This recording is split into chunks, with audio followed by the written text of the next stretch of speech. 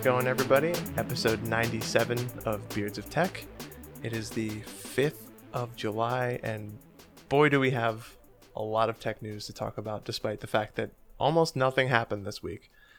So, without getting into it, yesterday was a holiday in the United States. Kind of like the V holiday in the US if you consider yourself a patriot, but like I was mentioning in the pre-roll that got destroyed, we had done a little bit of audio before this, but there was a bit of an error that happened. Hopefully all of you left your milk and cookies and any of your grilled goods or alcoholic beverages out for Captain America, who visited the night of the 4th of July, as he does every year and as is tradition. So hopefully you all left your goods out for him so that way he could pay you a visit and spread some of that patriotism your way, and maybe drop off a firework or something if you were a good child that year. Yeah, hopefully you practice July 4th while social distancing and wear masks. Yeah, pyrotechnics from a distance. Yes, always. As it should be. Pandemic or not. Yes, who'd have thought that the 4th of July was the natural holiday to socially distance on? Because you can't get near people who have things that are on fire, so that works out. Yeah. Yeah, but so that happened. But on top of that, you say that not a lot of stuff happened this past week, which is a fact, but we haven't done a show in a couple weeks, and there's been some things that have happened that I know you and I have been playing with, and there's some interesting topics to talk about for sure. It turns out if you just wait, tech news is always interesting. Yes, yeah. Time will fix that. Yeah, because what's been happening is life, for those of you who are wondering why the episodes are a little more infrequent. But also, it kind of comes at a good time because not only is life a little bit busier for all of us, but this is also arguably the slowest point in the year in terms of tech news, especially given the pandemic, because events like Google's I.O. and other events have all been canceled, like E3 and stuff like that. So there's not really a whole lot going on in technology. And I think we would have even there's the one conference in Germany that I can't remember the name of, which would have happened, I think, already by now. IFA? No. I think it is IFA. IFA. I think you're right. The one that Samsung attends, but no other mobile providers attend in Germany. Yeah, I think it's IFA. I think you're right. But the pandemic kind of stopped all those conferences from happening. So it's been a little bit dry this point in the year. So we got Everyone's some spicy been doing news. Their virtual announcements, including one big fruit company did their virtual announcements, and that was WWDC, which was quite different as a virtual conference, but I sort of liked it quite a bit. I enjoyed. It was a good one. Yeah, I mean, it's Apple, so it was quite different than all the other virtual conferences that I've seen. Put a lot of money and effort into it. It was very obvious. Yeah. I was really wondering how they were going to handle the lack of an audience, but I think they handled that just about as good as they could have, really. Like they put on a great show. The cinematography was wonderful, and then also the one thing I thought was cool was that you got a lot of angles of Apple's campus that I don't think you would have otherwise gotten if you had a normal event. So like what they did was like they panned over into like the office building where they were like in some hallways, and then they like flew out into the central building, and then they were on the floors that are usually reserved for the displays after the conference. Like, you know how they like have the staircase drop down, and then people can go into the little room and play with all the toys. Yeah. They had that room was empty, and then also it looks like they did a thing where it looked like they were going way underground to the Mac lab. I want to know if that's a set or if that's what the actual lab looks like. I really want to know that. That was like straight out of Bill Nye the Science Guy. Like, it was a straight up lab. Yeah. So it looks like they went through like the drain of the fountain inside. Of like this is where our hidden lab is underground. Yeah. 800 feet underground. Mm-hmm. Yeah, That's so what it seemed like. I thought it was a cool show, and I encourage anybody to go, and I'm sure they have the recording of that online, and you can watch the highlights of it. So I encourage anyone to check that out, just because of like how interesting it was. And another thing that I thought was cool about it was you didn't have the shaky, nervous Apple developer on stage talking about his specific area that he worked on after like Craig Federighi and Tim Apple and all those guys. And and and I think that that made for a better show, because those people are normally talking in front of 1,000+ people, and naturally their voice is a little bit trembly, or they're like shaking or a little nervous. But since they're in front of a camera with unlimited numbers of takes, they can just get it right, and it looked very confident. Yeah, and as a person who does live demos all the time, live demos suck. And they always go wrong. There's always something that goes awry, and when you know that you can just redo it because it's a recording and get it as close to perfect as possible, it comes off more polished for sure. Yeah. Although you didn't get the typical reactions from the crowd that you're used to, all the cheering that you get from all the employees that join those meetings as well. The employees, and the cheering gets louder as they take more shots and all that stuff. But you don't get that. But they did actually talk about some pretty cool stuff. Yeah, there was despite the fact that it was jam-packed show. Yeah, like not only was it a cool looking show, but the stuff they talked about was basically like, if anybody who's listening has ever jailbroken an iPhone, the best way I can describe this conference for you is that it is a jailbreak wish list, and short of people who are attempting like piracy or that side of jailbreaking, it's basically like every reason you would have previously had to jailbreak has now been given to you in iOS 14. And you and I have both been playing with the beta for, I feel like MKBHD, I'd be like, we've been playing with the beta for a little over a week now, and here's our thoughts. But I installed it that day, the same day. Same. And I dove all in, and I installed it on all my devices. Oh, really? Is it on the Watch too? Yeah, on the Watch too. So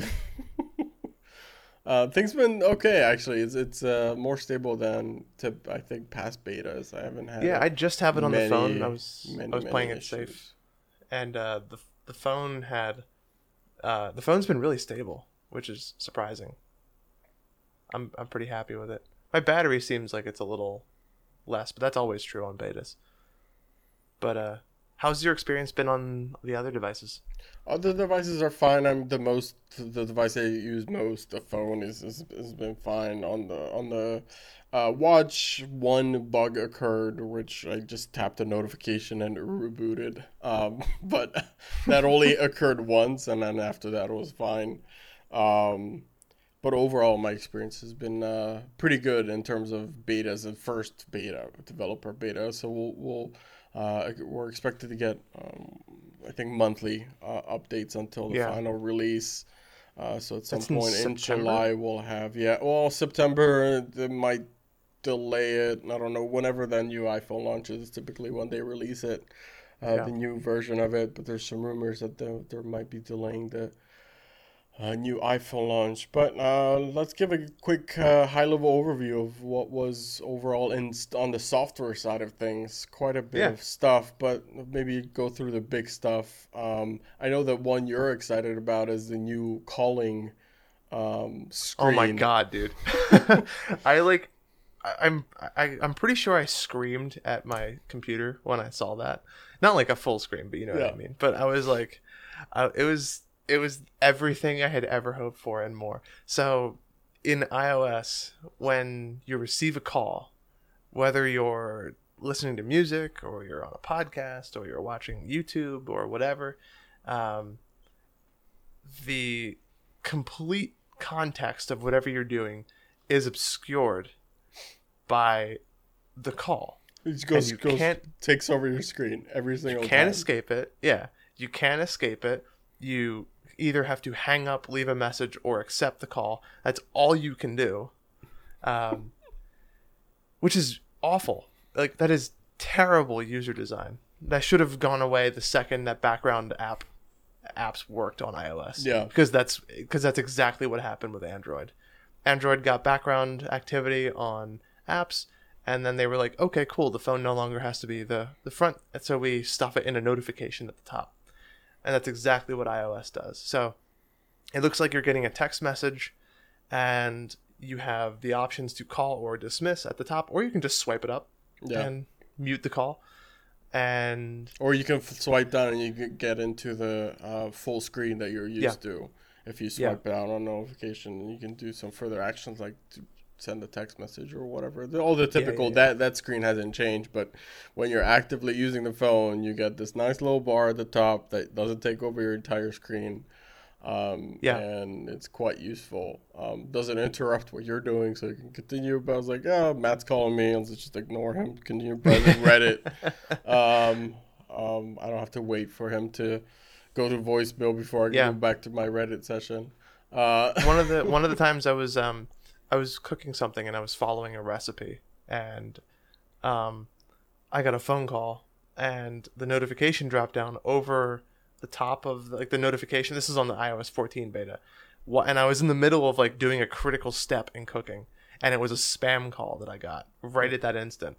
And I don't know if this is true or not, but I had read somewhere that simply not acting on that call, if it's a spam caller, doesn't identify to that whoever's sending out those calls that you have an active number, because you didn't act on that call. It just rang through and went to the voicemail or whatever. So I think that not acting on spam calls is better, because you should probably get less as a result, because you're not acting on that call. Yeah, you're not actively declining. You're just letting it ring through. Yeah, so that way they don't... Because if you decline, then it tells the person, hey, this is a real number. Keep calling it. There's a person behind this number. Keep calling. Yeah. It might get through, I think that's true. I've never had confirmation one way or another, but I've always been working on that assumption that that's true, and I've had not that many spam calls as a result. So now I'm able to do that, because previously I'd be listening to music and working, and then I'd get a spam call, or in my case, following an important recipe at a critical point, and I'm able to ignore that call and still read what's on my phone, which is super important. And that's kind of the gist of the majority of this iOS update, is enabling context-based activities on the phone. So a lot of things that were previously full screen alerts were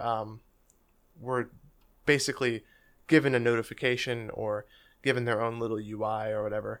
But I thought they weren't going to announce this phone thing because they had gotten through the iOS segment of the conference and mentioned everything except that.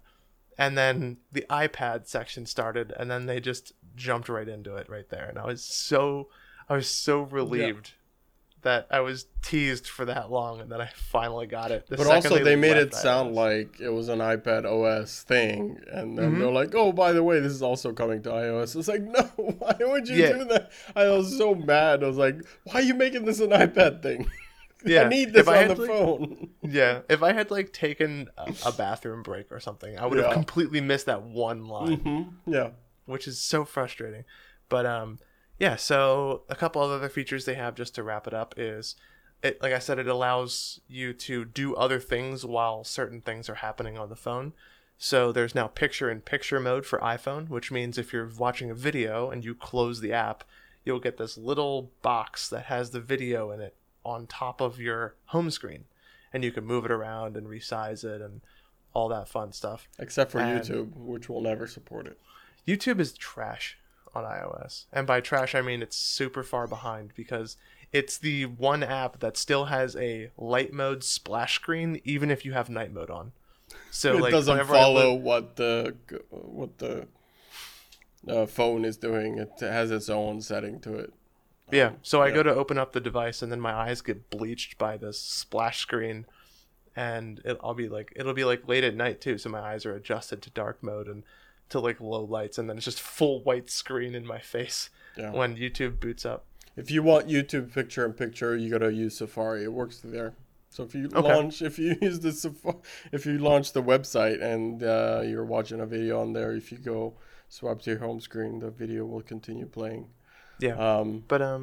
Also, there is the new Siri design, which is nice. Doesn't take up the entire screen again.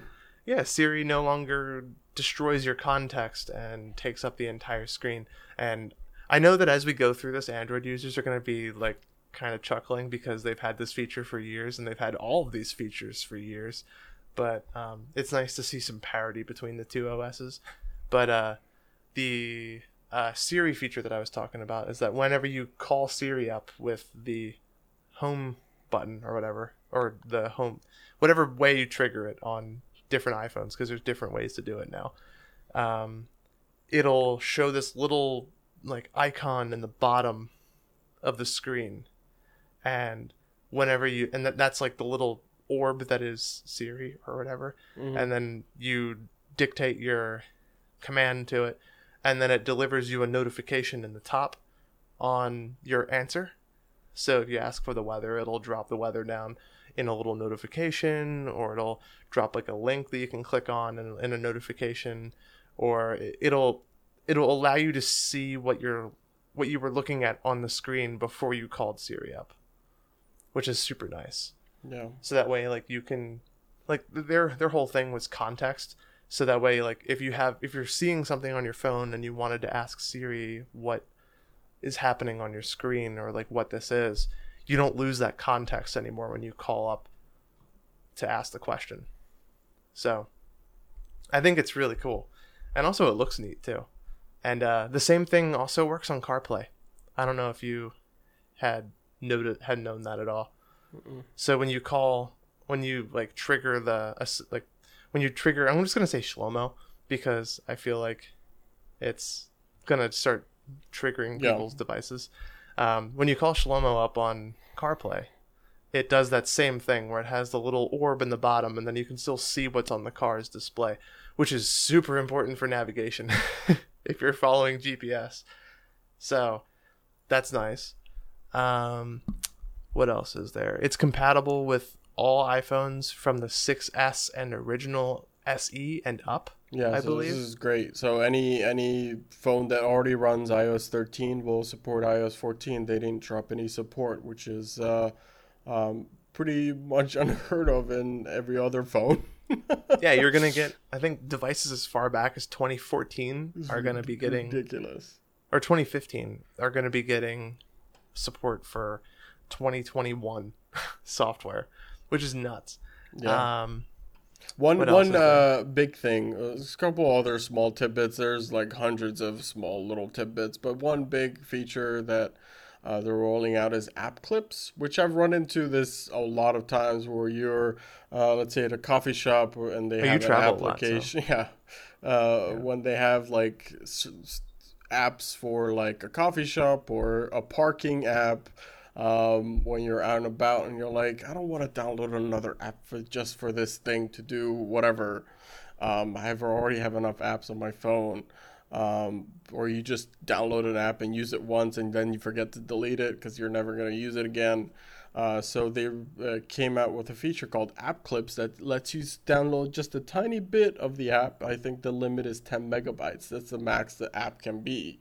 But it just lets you do that one specific action, like, setting a parking mode thing, so that you can just say, hey, there's my parking spot. I can pay for it. It has an Apple Pay integrated into it. It will notify you when your parking meter's empty, or if you're in a coffee shop. Here you can just do this quickly and do your points. And if you want to get the full app experience, there's a button within there that says, hey, download the full version of the app. But if you just want to do that one thing, it'll download it 10 megabytes quick, and you can do that one thing. So it's I'm curious to see how popular this will be throughout. Android uses it through instant apps. Yeah, instant So apps, yeah. I could see this being pretty widely adopted, and I think this would actually expand. This will have a positive effect in both ecosystems, I think. Yeah. Because I think that it'll be very easy to translate what they're doing with the Instant App in iOS over to an Instant App in Android, or the, what's it called? The app clips is what they're called. Yeah. But yeah, this is a cool feature. I was impressed with this. There's these ways to trigger it, so you can get a QR code looking kind of thing that also acts as an NFC chip. So you can either point your camera at this thing, or just wave your phone towards it, and it'll say, "Hey, here's an app clip. Just download it." And get done what you need to do quickly on your phone. And typically, I was watching some videos released by Apple. They're like, typically by the time you actually get that notification, the app is already downloaded. Like, Yeah. it's that quick. Like, it's already ready to go. And you can share these app clips within like messages. So if you're going out to eat somewhere with your friends, like, hey, there's the app for this restaurant or whatever. You could get an app clip just for that. So Yeah. it'll be interesting and quite useful on the phone. And I've listened to a couple podcasts discussing this, but WWC overall, and one of them was like, this might be like perfect for like Apple's AR glasses, but that's talking about like future hypothetical products. But like, let's say you're walking in a coffee shop and then the AR glasses see this thing sitting on the counter. It's like, oh look, and then it pops up in your AR glasses. Cool. Like, that's what they're like. This could possibly be used for that, because it's a small, tiny app, and you don't have that much, horsepower on a smart glasses to run all that. Yeah. Apple's forcing 10 megabytes. Like, it has to be 10 megabytes at the most, right? Yeah. So this is a super, super lightweight thing. I could also see this gaining a lot of popularity in countries that don't necessarily have the same data caps that the US has, or has lower speed caps. So that way they could get full app experiences in like global shops or chains, like going to like a McDonald's in India or something like that, and you can use an app clip to pull up like the menu or the rewards program or something like that, and it will allow people with access to less data the same or similar app experiences in restaurants that have that have the reach to implement those features. Because I know iOS isn't really popular, or isn't too popular in Asia in terms of the number one mobile device, but I could see app clips and instant apps and all that stuff gaining more adoption over there as a result, just because it saves you on downloading. But we've been glossing over one of the biggest features in this iOS beta that a lot of people have been asking for, and I would argue some people have been straight up begging for, especially a lot of Android transplants into iOS, and that is third-party mail and browser apps are now able to be set as the default in iOS and iPadOS 14, which is huge. So now you can install. It's less important on the iPad because you don't get the full desktop experience, but or on iOS, I mean. But you can have, for browsers at least, but you can have Gmail now be the default mail address in iOS.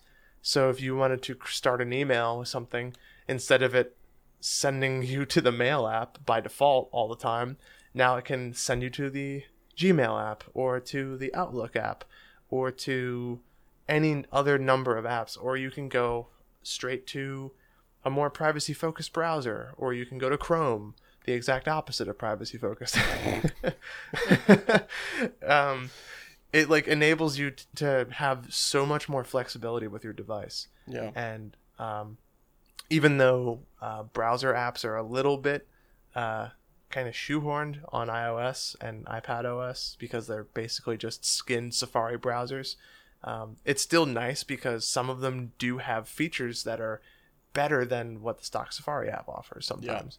Like some of them have more features to them. So people who like those features now don't need to ever worry about the Safari app ever again. They can just set Chrome as default and call it a day. Yeah, and you can like sync your bookmarks with whatever default browser that you're already using on some other desktop. If you don't have a Mac and you can't get Safari on there, you might be using Edge or Chrome or whatever, or Firefox, and then you have your bookmarks are not synced across. So this will be useful to like, hey, my books are on the. I can use the apps that I already know that have all my bookmarks already there. Yeah, this is big. Hopefully they bring it to other types of apps in the future. They said they're being super restrictive on the browser side of it, and first they're manual. I think they're manually reviewing every request. Right. Yeah, because they don't want just some random app saying, "Hey, I'm a browser," and just taking over your browsing experience, even though they're not technically a browser. They have to be like dedicated browser apps. So all the big ones, Firefox, Chrome, and stuff, and the same with Mail as well. And you can't just arbitrarily put this flag into your app, say, "Hey, I'm a Mail app," and Apple will not approve those. So they're being careful about it. But I want a default podcast app. I don't use Apple Podcasts. I use Pocket Cast. Let me make my default podcast app Pocket Cast. They said that they're expanded. Yeah, I think they said they're looking into other ones first, but these were the de facto 1 and 2 of all iOS users. They were just looking at where the demand was and said that they're considering expanding into other areas. There was an interview that Craig Federighi did, Air Force One himself did with Marquez Brownlee, which is on YouTube and his podcast. So that was where he discussed that and went into a little bit more detail, because Marquez was asking him if they were going to stop here or if their plans were to expand this third-party support into other apps and other things. But they're taking it on a case-by-case situation from my understanding of what he was saying. Yeah. Also, less important, but still kind of nice, some small, or not small, but some messages tweaks to the Messages app. It operates a little bit more like Slack now, and especially when you're in a group chat or group iMessage. Yeah, there's finally a solution for people who are getting spammed with text notifications in those family group chats and want to quiet it down. They've added mentions, so you can mention somebody in Messages. They've added pinned conversations, which I've actually used a lot, and I like it. They've used inline replies, and there's other small things like in the keyboard you can do emoji searches and all that stuff. Yeah. But one thing about the pinned conversations that I've noticed, I don't know if you noticed this, but when someone sends a message like you in a pinned conversation, it shows the profile picture and stuff, and there's like it shows what the text was without you actually opening the conversation. Mm-hmm. Have you noticed that where the text comes from is actually from the mouth of the profile picture every single time? Because I have 4 different people in my things, and every time it shows up near the mouth of the person who sent that, that's where the bubble comes out of. I thought it was random, but no, every single time, because I have like group chats of like other people, so every time someone talks, their bubble becomes a little bit like bigger, and then it shows that it comes out of their mouth. And some pictures have like their mouth like up in the top corner, bottom left, or whatever. Interesting. Yeah, it's like this little touch of like, what, Apple, what are you doing? It's like, yeah, some developers like, oh, this will be cool. The size of the bubbles in the group chat pinned conversations is in order of who is the most recent replier or the most recent one to send a message to that chat. Yeah. But yeah, so now you can, in those group messages, if anybody's pinning them in iOS 14 whenever they get it, and you get a lot of text and you don't want to get notifications, you can now mute everything except for direct mentions to yourself. So that way, if anybody wants to get a hold of you, they can just @ you in the group chat, and you'll still get a text, but you don't have to mute everything. So that's super nice. Like if you're traveling somewhere and you only want to be contacted in case of emergencies, you don't have to mute it and then forget you muted it, and then 2 weeks later you're like, oh my god, there's like 700 messages and they were trying to get a hold of me like 4 times. Yeah. But yeah, and then you can also directly reply as well. So you can like hold down on a message when you would normally like add a little reaction to it, like a thumbs up or a heart or whatever. And now you can just hit reply, and then you can start a thread within that message. So you're not clogging up the entire conversation with some side thing that you and one other friend are talking about. There's a lot of stuff inside of iOS. You can go have an entire hour show just go talk about it. We almost did. We almost did. One thing that I wanted to add is to iPadOS. Everything that we talked about for iOS in general is relevant for iPadOS, but one specific to iPadOS that I really like is a feature called Scribble. So now every time, one of my problems when I'm using the iPad with a pencil is you're browsing through a pencil and using it for navigation. And when you needed to type in stuff, you would tap the text field with the pencil or your finger, and it'll pop up this big on-screen keyboard. But now any text field becomes a field that lets you just scribble in with your pencil that you already have in your hand the text that you want to enter. Any text field becomes that way. So you don't have to have the full keyboard take over the screen. You already have the pencil in your hand. You're browsing your iPad with it. Hey, you just want to type something quick in to this text field, just scribble it in, and it'll automatically convert it to text. And then you can do your search. Very useful feature. And it works across all apps as long as they have a text field. They don't need to develop any specific features for it. Quite useful. And you can have... Yeah, they really overhauled the pencil and its use in native apps, which is nice.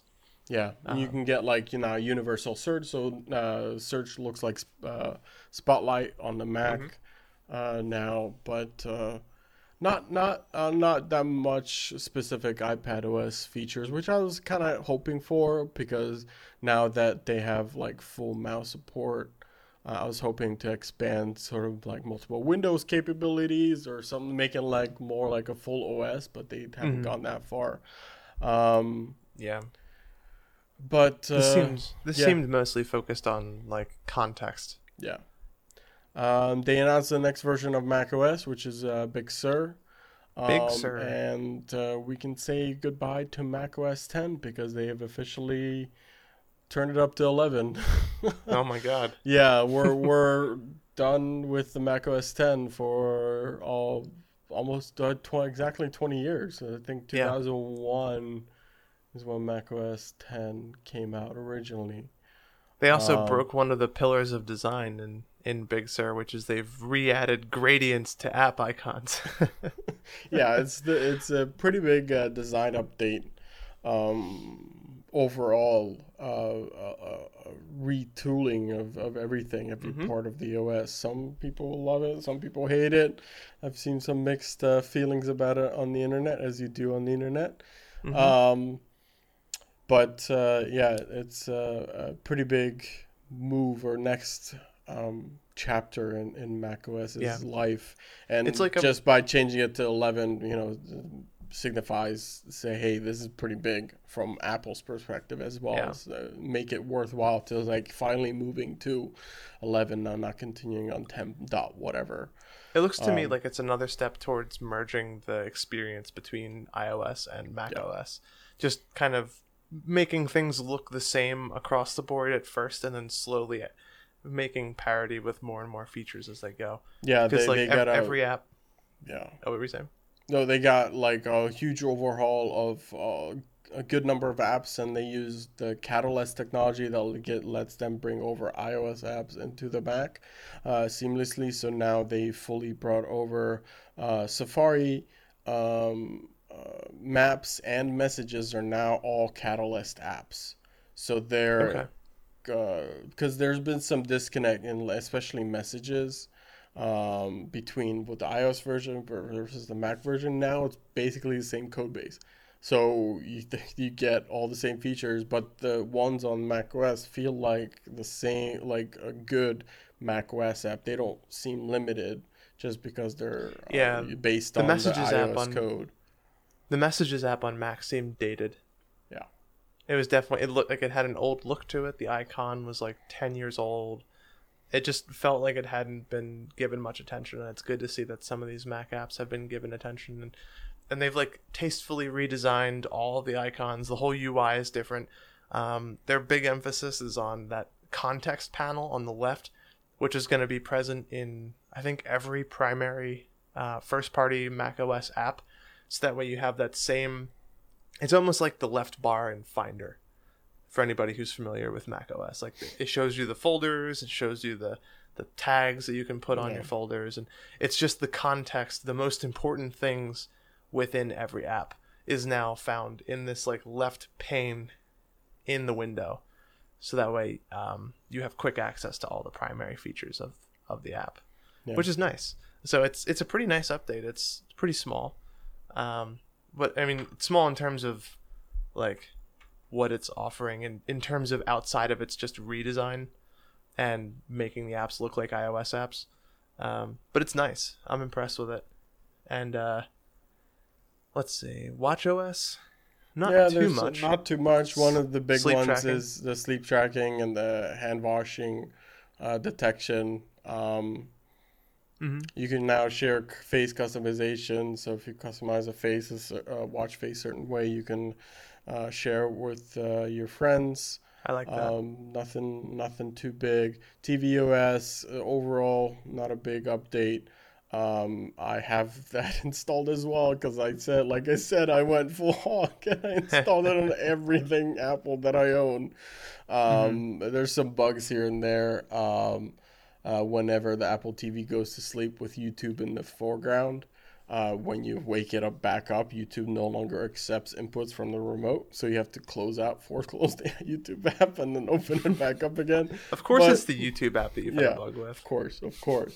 Speaking of YouTube, now it will support 4K videos on the Apple TV, on your 4K Very Apple nice. TV. Previously, it was limited to 1080p. AirPods got a small update with spatial audio. It's coming later this year. So, and then also automatic switching between Apple devices, so that it's aware of what a device that you're using and it'll intelligently switch. So if you start watching a video on one device and then you have to switch to another, it'll notice that, hey, now you're actively using this device, so it'll switch the audio to that. And then the spatial audio, which will use 5.1 surround sound and put it into the AirPods, and it'll also follow your head movement. So if you're moving around, the audio source will stay in the front of you, but you can actually tell things moving around. It'll support Dolby Atmos as well, so it'll take that into account so that you get full surround experience with just two AirPods.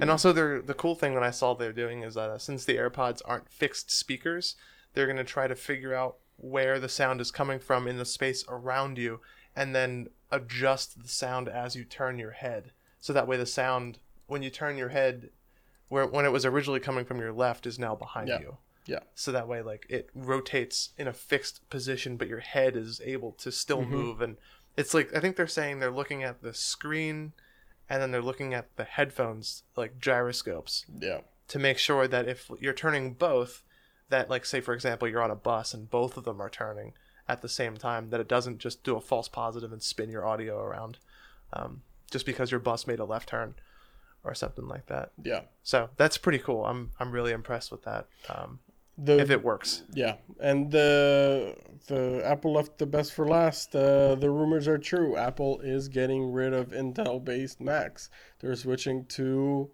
their own chips that are similar to what they've been doing in iPhones and iPads for a very long time, and they're finally made this decision to switch over to their own design. They don't have to rely on Intel releasing hardware processors, and they'll be in full control over the entire experience.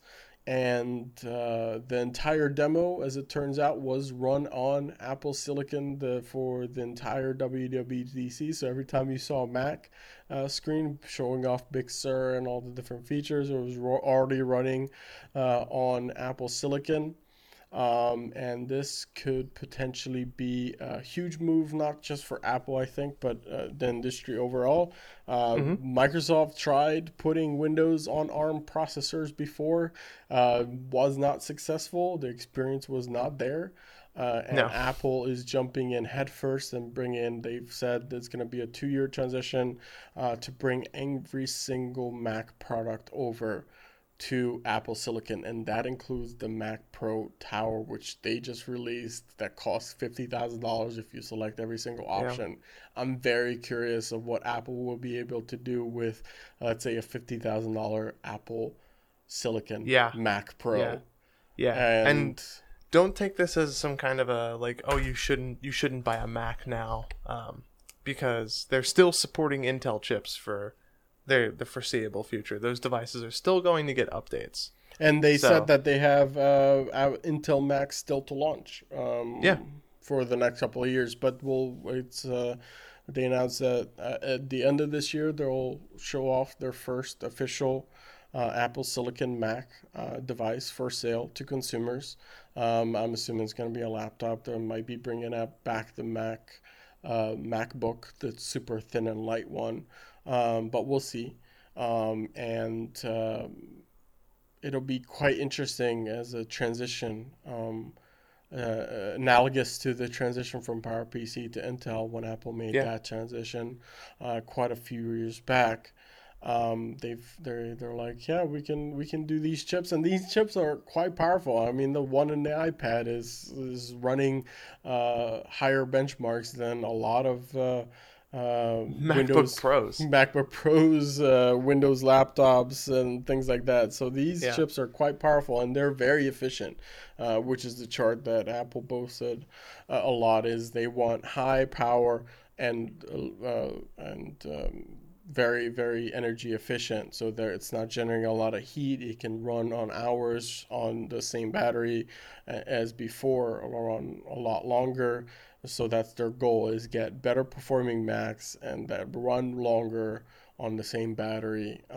So just imagine, 10 hours that you would get, hopefully, according to Apple, on a MacBook Pro. Now you get like 15, 20 hours out of it, with also, while it's also performing at a higher speed. And they've already brought over all their Pro apps. So they showed Final Cut Pro and Logic Pro running and fully transformed over to the new Silicon. They announced, this is a developers conference, so they announced a whole bunch of tools that allows developers to seamlessly bring over their apps to Apple Silicon. Yeah, they even announced that Microsoft and Adobe are also actively porting their apps over currently. Yeah, they showed a live working version of Photoshop and Lightroom. Native Photoshop. Yeah, native Photoshop, and they have versions of Rosetta. So Rosetta was the previous translation layer between PowerPC and Intel. Now they have Rosetta 2 that allows apps that haven't been converted to Apple Silicon to still run on Apple Silicon without having for the developer to do anything. And it's they actually showed a game, Tomb Raider, running on Rosetta 2.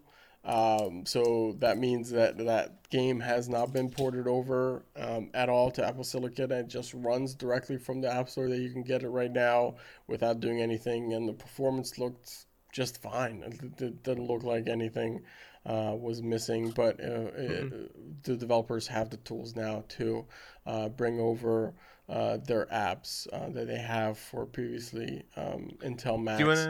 And then one thing that they announced is that now iOS apps will just natively run without the developer doing anything. Of course, they can add extra features just for macOS, but out of the box, it'll just run on. Do you want for people who may not be fully aware of the definition? Do you want to just briefly describe the difference between how Photoshop runs now and what native Photoshop means for people? Or like, you know what I'm talking about? Yeah. The difference between natively and just having it. Because Photoshop is existing already on Intel chips and Macs currently. Right.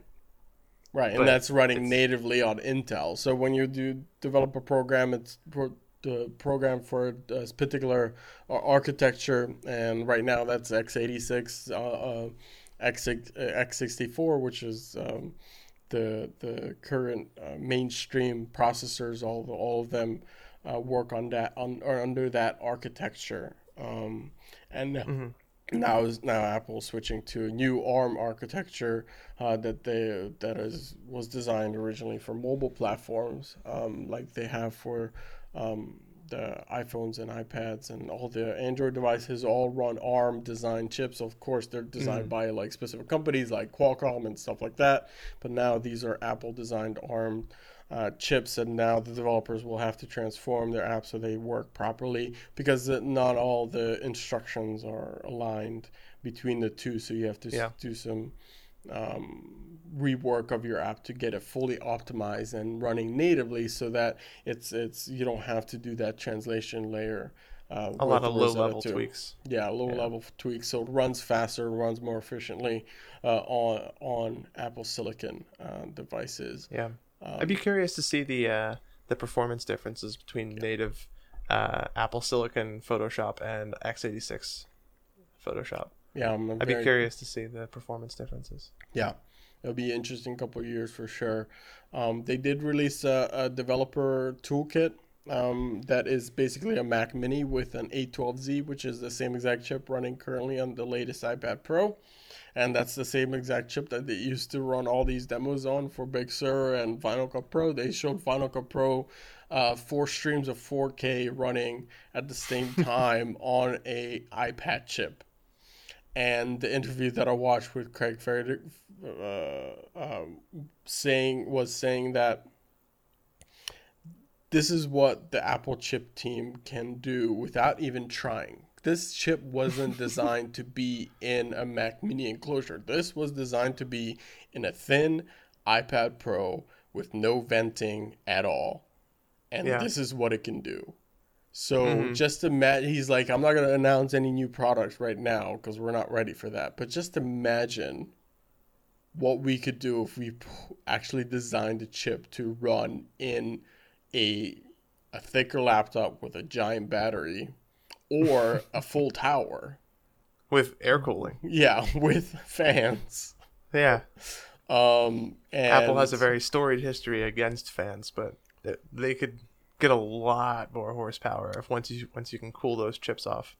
Yeah. So you can get this development platform for Mac with a Mac Mini enclosure for $500 if you're a developer, to help you transition over to the Apple Silicon. And within all the documentation that gets released was like, this should not be used as a benchmark. This is just a development platform. This is not a real product. You shouldn't use benchmarking tools because this is not what we're planning to release at all. It's not even close. People are totally going to do that though. They already have, but there's some Geekbench benchmarks leaked of this device already. But it's running under Rosetta, under a translation layer, and it's actually already faster than certain Macs. Just already running through the translation layer. But this will be quite interesting in the next couple of years, and I'm curious on how quickly they'll actually get rid of all the Intel stuff. Because the last transition was actually they said that the PowerPC to Intel one was going to take 2 years, but they actually did it in 9 months. It was faster than they originally planned, so I'm curious if that's going to be similar in this case. Yeah, that's awesome. So there's a lot of stuff. Sort of spent the entire show talking about it. But it's quite a few things, even if you're not an Apple fan. Quite a few interesting things released, especially on the Silicon side, because it's a pretty big move. Although Apple's not shipping that many Macs in general compared to the rest of the industry. This could be a huge move to because Windows have been, and Intel has been trying to get to the more mobile, ultra light kind of space where they're trying to jam a whole bunch of stuff into these small, thin and light devices with built-in LTE, and they haven't been so successful. Just imagine a MacBook Pro with similar to performance, if not more, than an iPad Pro with built-in LTE like that. It's a crazy device. People would be jumping all over that if this goes off successfully. Because previously you just couldn't do that on an Intel platform because there's just such a power hog that you would get a 30-minute battery life, and you can't. And you would need extra thick chassis, and Apple's not going to do that. They're not going to make their devices thicker just to accommodate for Intel's crappy design. Which they haven't been doing that well recently. It's a bad time to invest in Intel. Yeah, they've been messing up for years and years, and Apple's been sort of blamed for these thermal throttling issues. Okay, you can make the argument, it's just make your computers thicker to accommodate that. It's no, Apple doesn't want to do that. They don't want to adhere to other people's designs. They're we want to make the machines that we want to make, and we don't want anyone else dictating how we're going to make those machines. And they don't like other companies setting limits for them. Yeah. Especially because Intel has a lot of limits. Right now, they've been trying to get that to the new fab process for 10 nanometers, trying to get the more efficient chips, and they just haven't been succeeding. Yeah. AMD's eating their lunch on multi-core processing. Intel is still the king of single-core processing, but I'm curious if Apple can outpace them on that. But yeah, Intel is historically awful at competing, and AMD, and it's literally just been a matter of time before Apple separated its CPU architecture from x86, and because we've already seen it with Android going to ARM, we've seen it with Apple and iOS going to ARM, so Intel has all but completely lost the mobile chip market. And now we're seeing that final transition from macOS. So, and last I checked, Apple was a pretty big customer for Intel. And now Intel is going to be completely losing Apple as a customer over the next 2 years. So, this should be pretty interesting to see what happens with Intel. Maybe this will finally force them to innovate. Or who knows, maybe they can't compete. Maybe they're, for whatever reason, maybe they're just not able to get the talent that they need to innovate in the same way that AMD and Apple are now able to. So who knows? I mean, time will tell, but I still think it's kind of a iffy time to invest in Intel. I'm no financial expert, but this doesn't look good for the future. Yeah, even if Intel gets their shit together, I don't think Apple's gonna we're gonna just switch back to Intel. I think once they make this transition, they're not gonna look back. Yeah, and last time I checked, companies that lose customers tend to not go up in stock value. Yeah. So we'll see. I mean, they still have the PC community, like Dell and the community of people building computers who need those single core processing. Yeah. But although more and more people are switching over to AMD on that side too, when you're building your own computer. If I was building a computer today, I would definitely pick AMD over Intel. If I was being honest with you, you just get a better performance per dollar for what you pay for. Threadripper crushes hyperthreading. I wouldn't go with Threadripper. I don't have that kind of cash, but you can get a 12-core, 16-core processor for the same price that you get an 8-core Intel. You can get a 24-core CPU from AMD for less than the cost of an i7, which is incredible. Yeah. That kind of thread power and that kind of processing power is at the consumer level now, whereas previously you needed multiple CPUs in order to achieve that, which is absolutely mind-boggling to me. Yeah. So I think it's a dark day to be a investor in Intel. It'll be a dark couple of years too, but that's to be seen.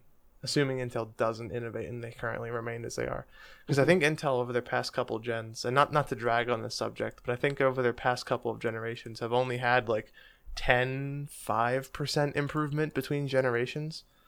So like, it's not going to be noticeable to anybody who has the 9th gen chip and is thinking of upgrading to the 10th gen chip. Like, it's really not a big leap anymore. Yeah. Whereas between the 4th and 5th gen, we're talking like 20-30% gain on your computational power, which is incredible, but they haven't really been keeping that pace.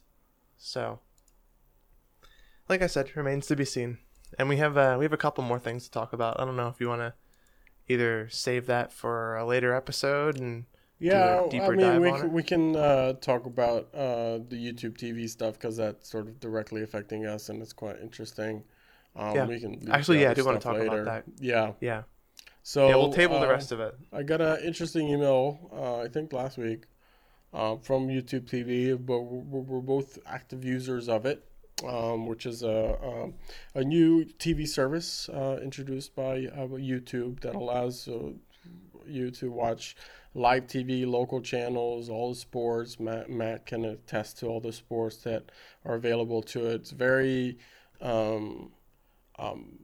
useful. You can get apps on all your devices as a limited cloud DVR, and have this amazing introduction price of $35. And throughout the years, they've been slowly increasing that price as they add more and more channels, right? Because they're creating, initially there wasn't everything available on top of it, but now you can get pretty much every channel that you want. But as they've been adding those channels, if you watch them or not, they've been increasing the prices. So now is up until now is $49.99 for a month, and they announced recently that it's now $64.99.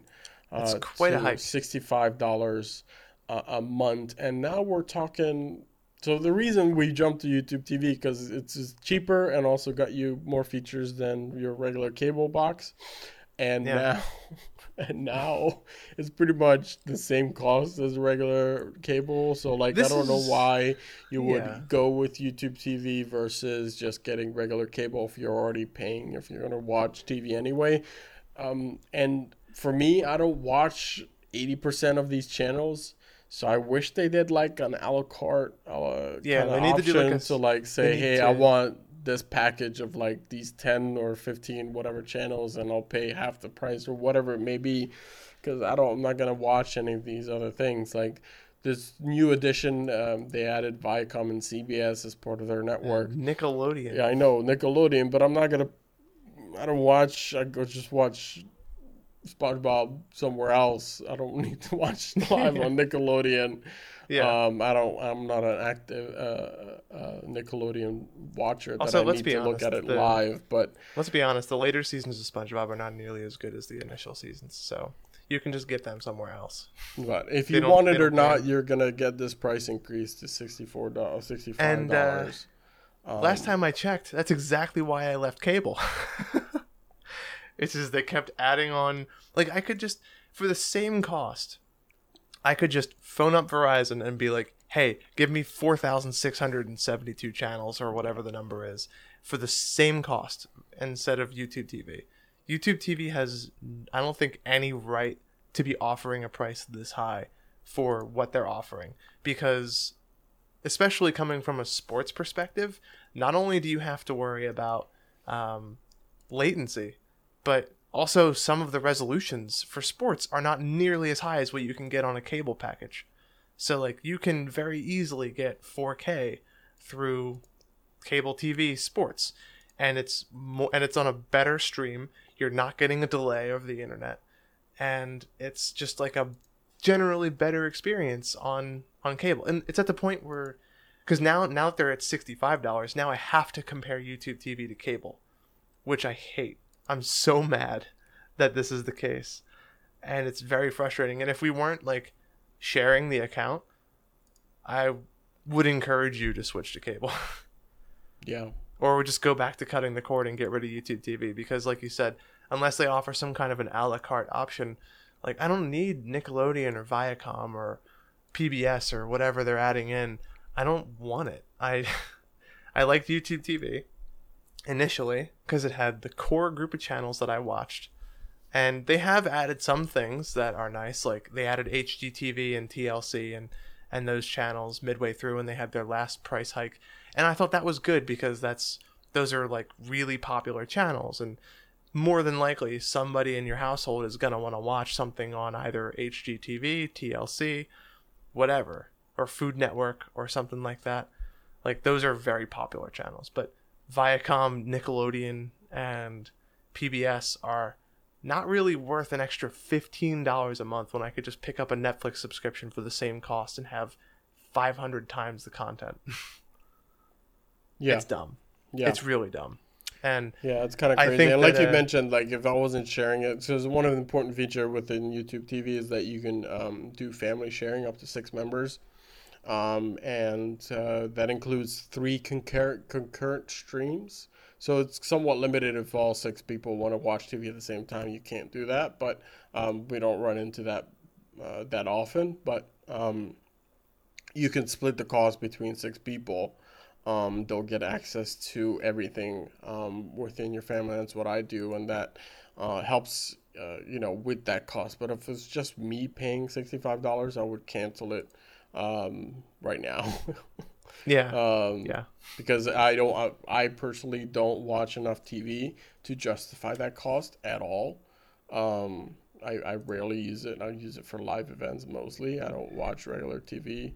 At that price, I could just pick up subscriptions to the sports that I watch. Yeah. For the same cost. Or what I would do is I would just whenever the Disney Plus thing rolls to the end of the year, I would just bump it up, and then all of a sudden now for like $3 extra or $6 extra, I would have Hulu and ESPN Plus, and I'm paying $6 extra a month instead of $65 a month more. Because if the only thing keeping me to YouTube TV is sports, I can get that somewhere else, and I don't have to worry about YouTube TV being dumb. I was looking at other solutions. Like I know that Plex has a built-in support for live TV if you get an external antenna and stuff. So I was looking at seeing what that would get me in terms of features, and it'll pretty much only get me the local stuff. But I was looking at other options that I can see that with all the stuff that I already have. Yeah, and like, it's so dumb. Like I don't understand why they're doing this, because I think that all this is gonna do is cost them customers. And I don't think, last time I checked, YouTube TV isn't that popular in terms of being a de facto competitor to cable, because there's other competitors out there that do offer a la carte, like Sling. And granted, Sling isn't the best, and also PlayStation had Vue, which they just recently disbanded, which I'm kind of sad about, because PlayStation Vue was what I was using before we did YouTube TV, and I really liked it. It was a nice service, but they just didn't have the customer base to keep it going, so they shut it down. But it's just dumb. It's just so dumb. Like, I don't understand the need to do this. It's putting them in direct competition with cable companies, which have way more channels than they do. And it's just, I don't know. Sling has $30 a month. You can do orange or blue packages for $45, but Sling doesn't have all local broadcast stations, so it depends on where you live. There's Philo, which is missing news and sports channels. Actually, you know what? At this point, if all you're missing is sports, just get a satellite dish.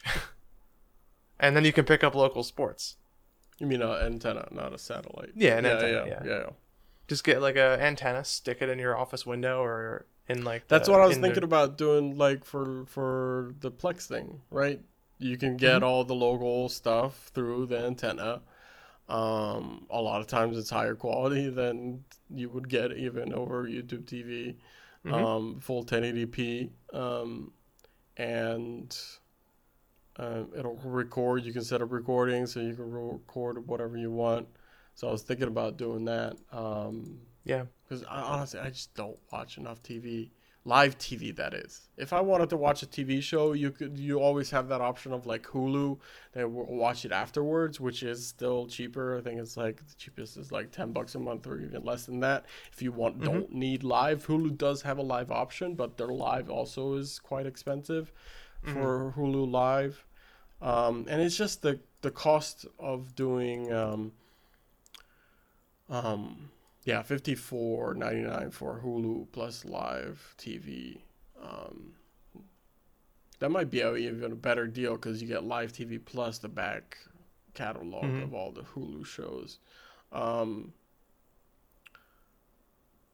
There's. I want to do some more research, and maybe have an episode dedicated to cutting the cord in the future, where we just talk about the options and prices and just lay it all out for people, because I think this is important, especially because YouTube TV is probably going to be losing a lot of people, and I'm actually no longer going to recommend it because there's been a bunch of people who I've recommended this to who have either picked it up or are planning on picking it up, and I'm going to be walking back and fully rescinding that recommendation. Yeah, a friend of the show, regular person, Kyle, recently was asking around within our friend group what should he get for his new place that he got, and we all recommended with glowing reviews of YouTube TV. But I don't know if that this new change might change this for him.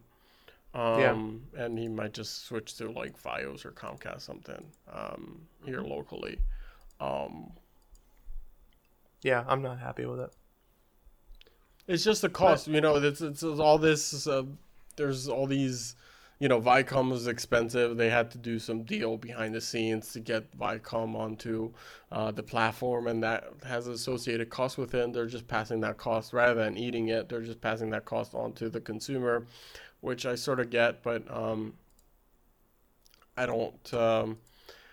if you're not going to watch these channels, why am I paying for it? That was the whole point of bringing TV onto the internet, is that I just pay for what I want to watch and not worry about anything else. And this isn't it. This is not it. No. So we'll see what happens. I think that within the email they said that they're working on other options. So maybe they're working on unifying or changing some different, or adding some different options for people who don't need all of this.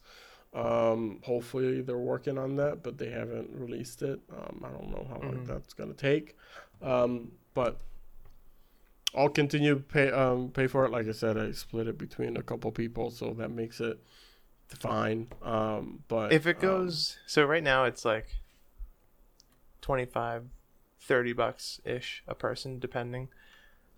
And I think that if it becomes more expensive to split it between all of us than it originally costed when it launched, I think we should jump ship.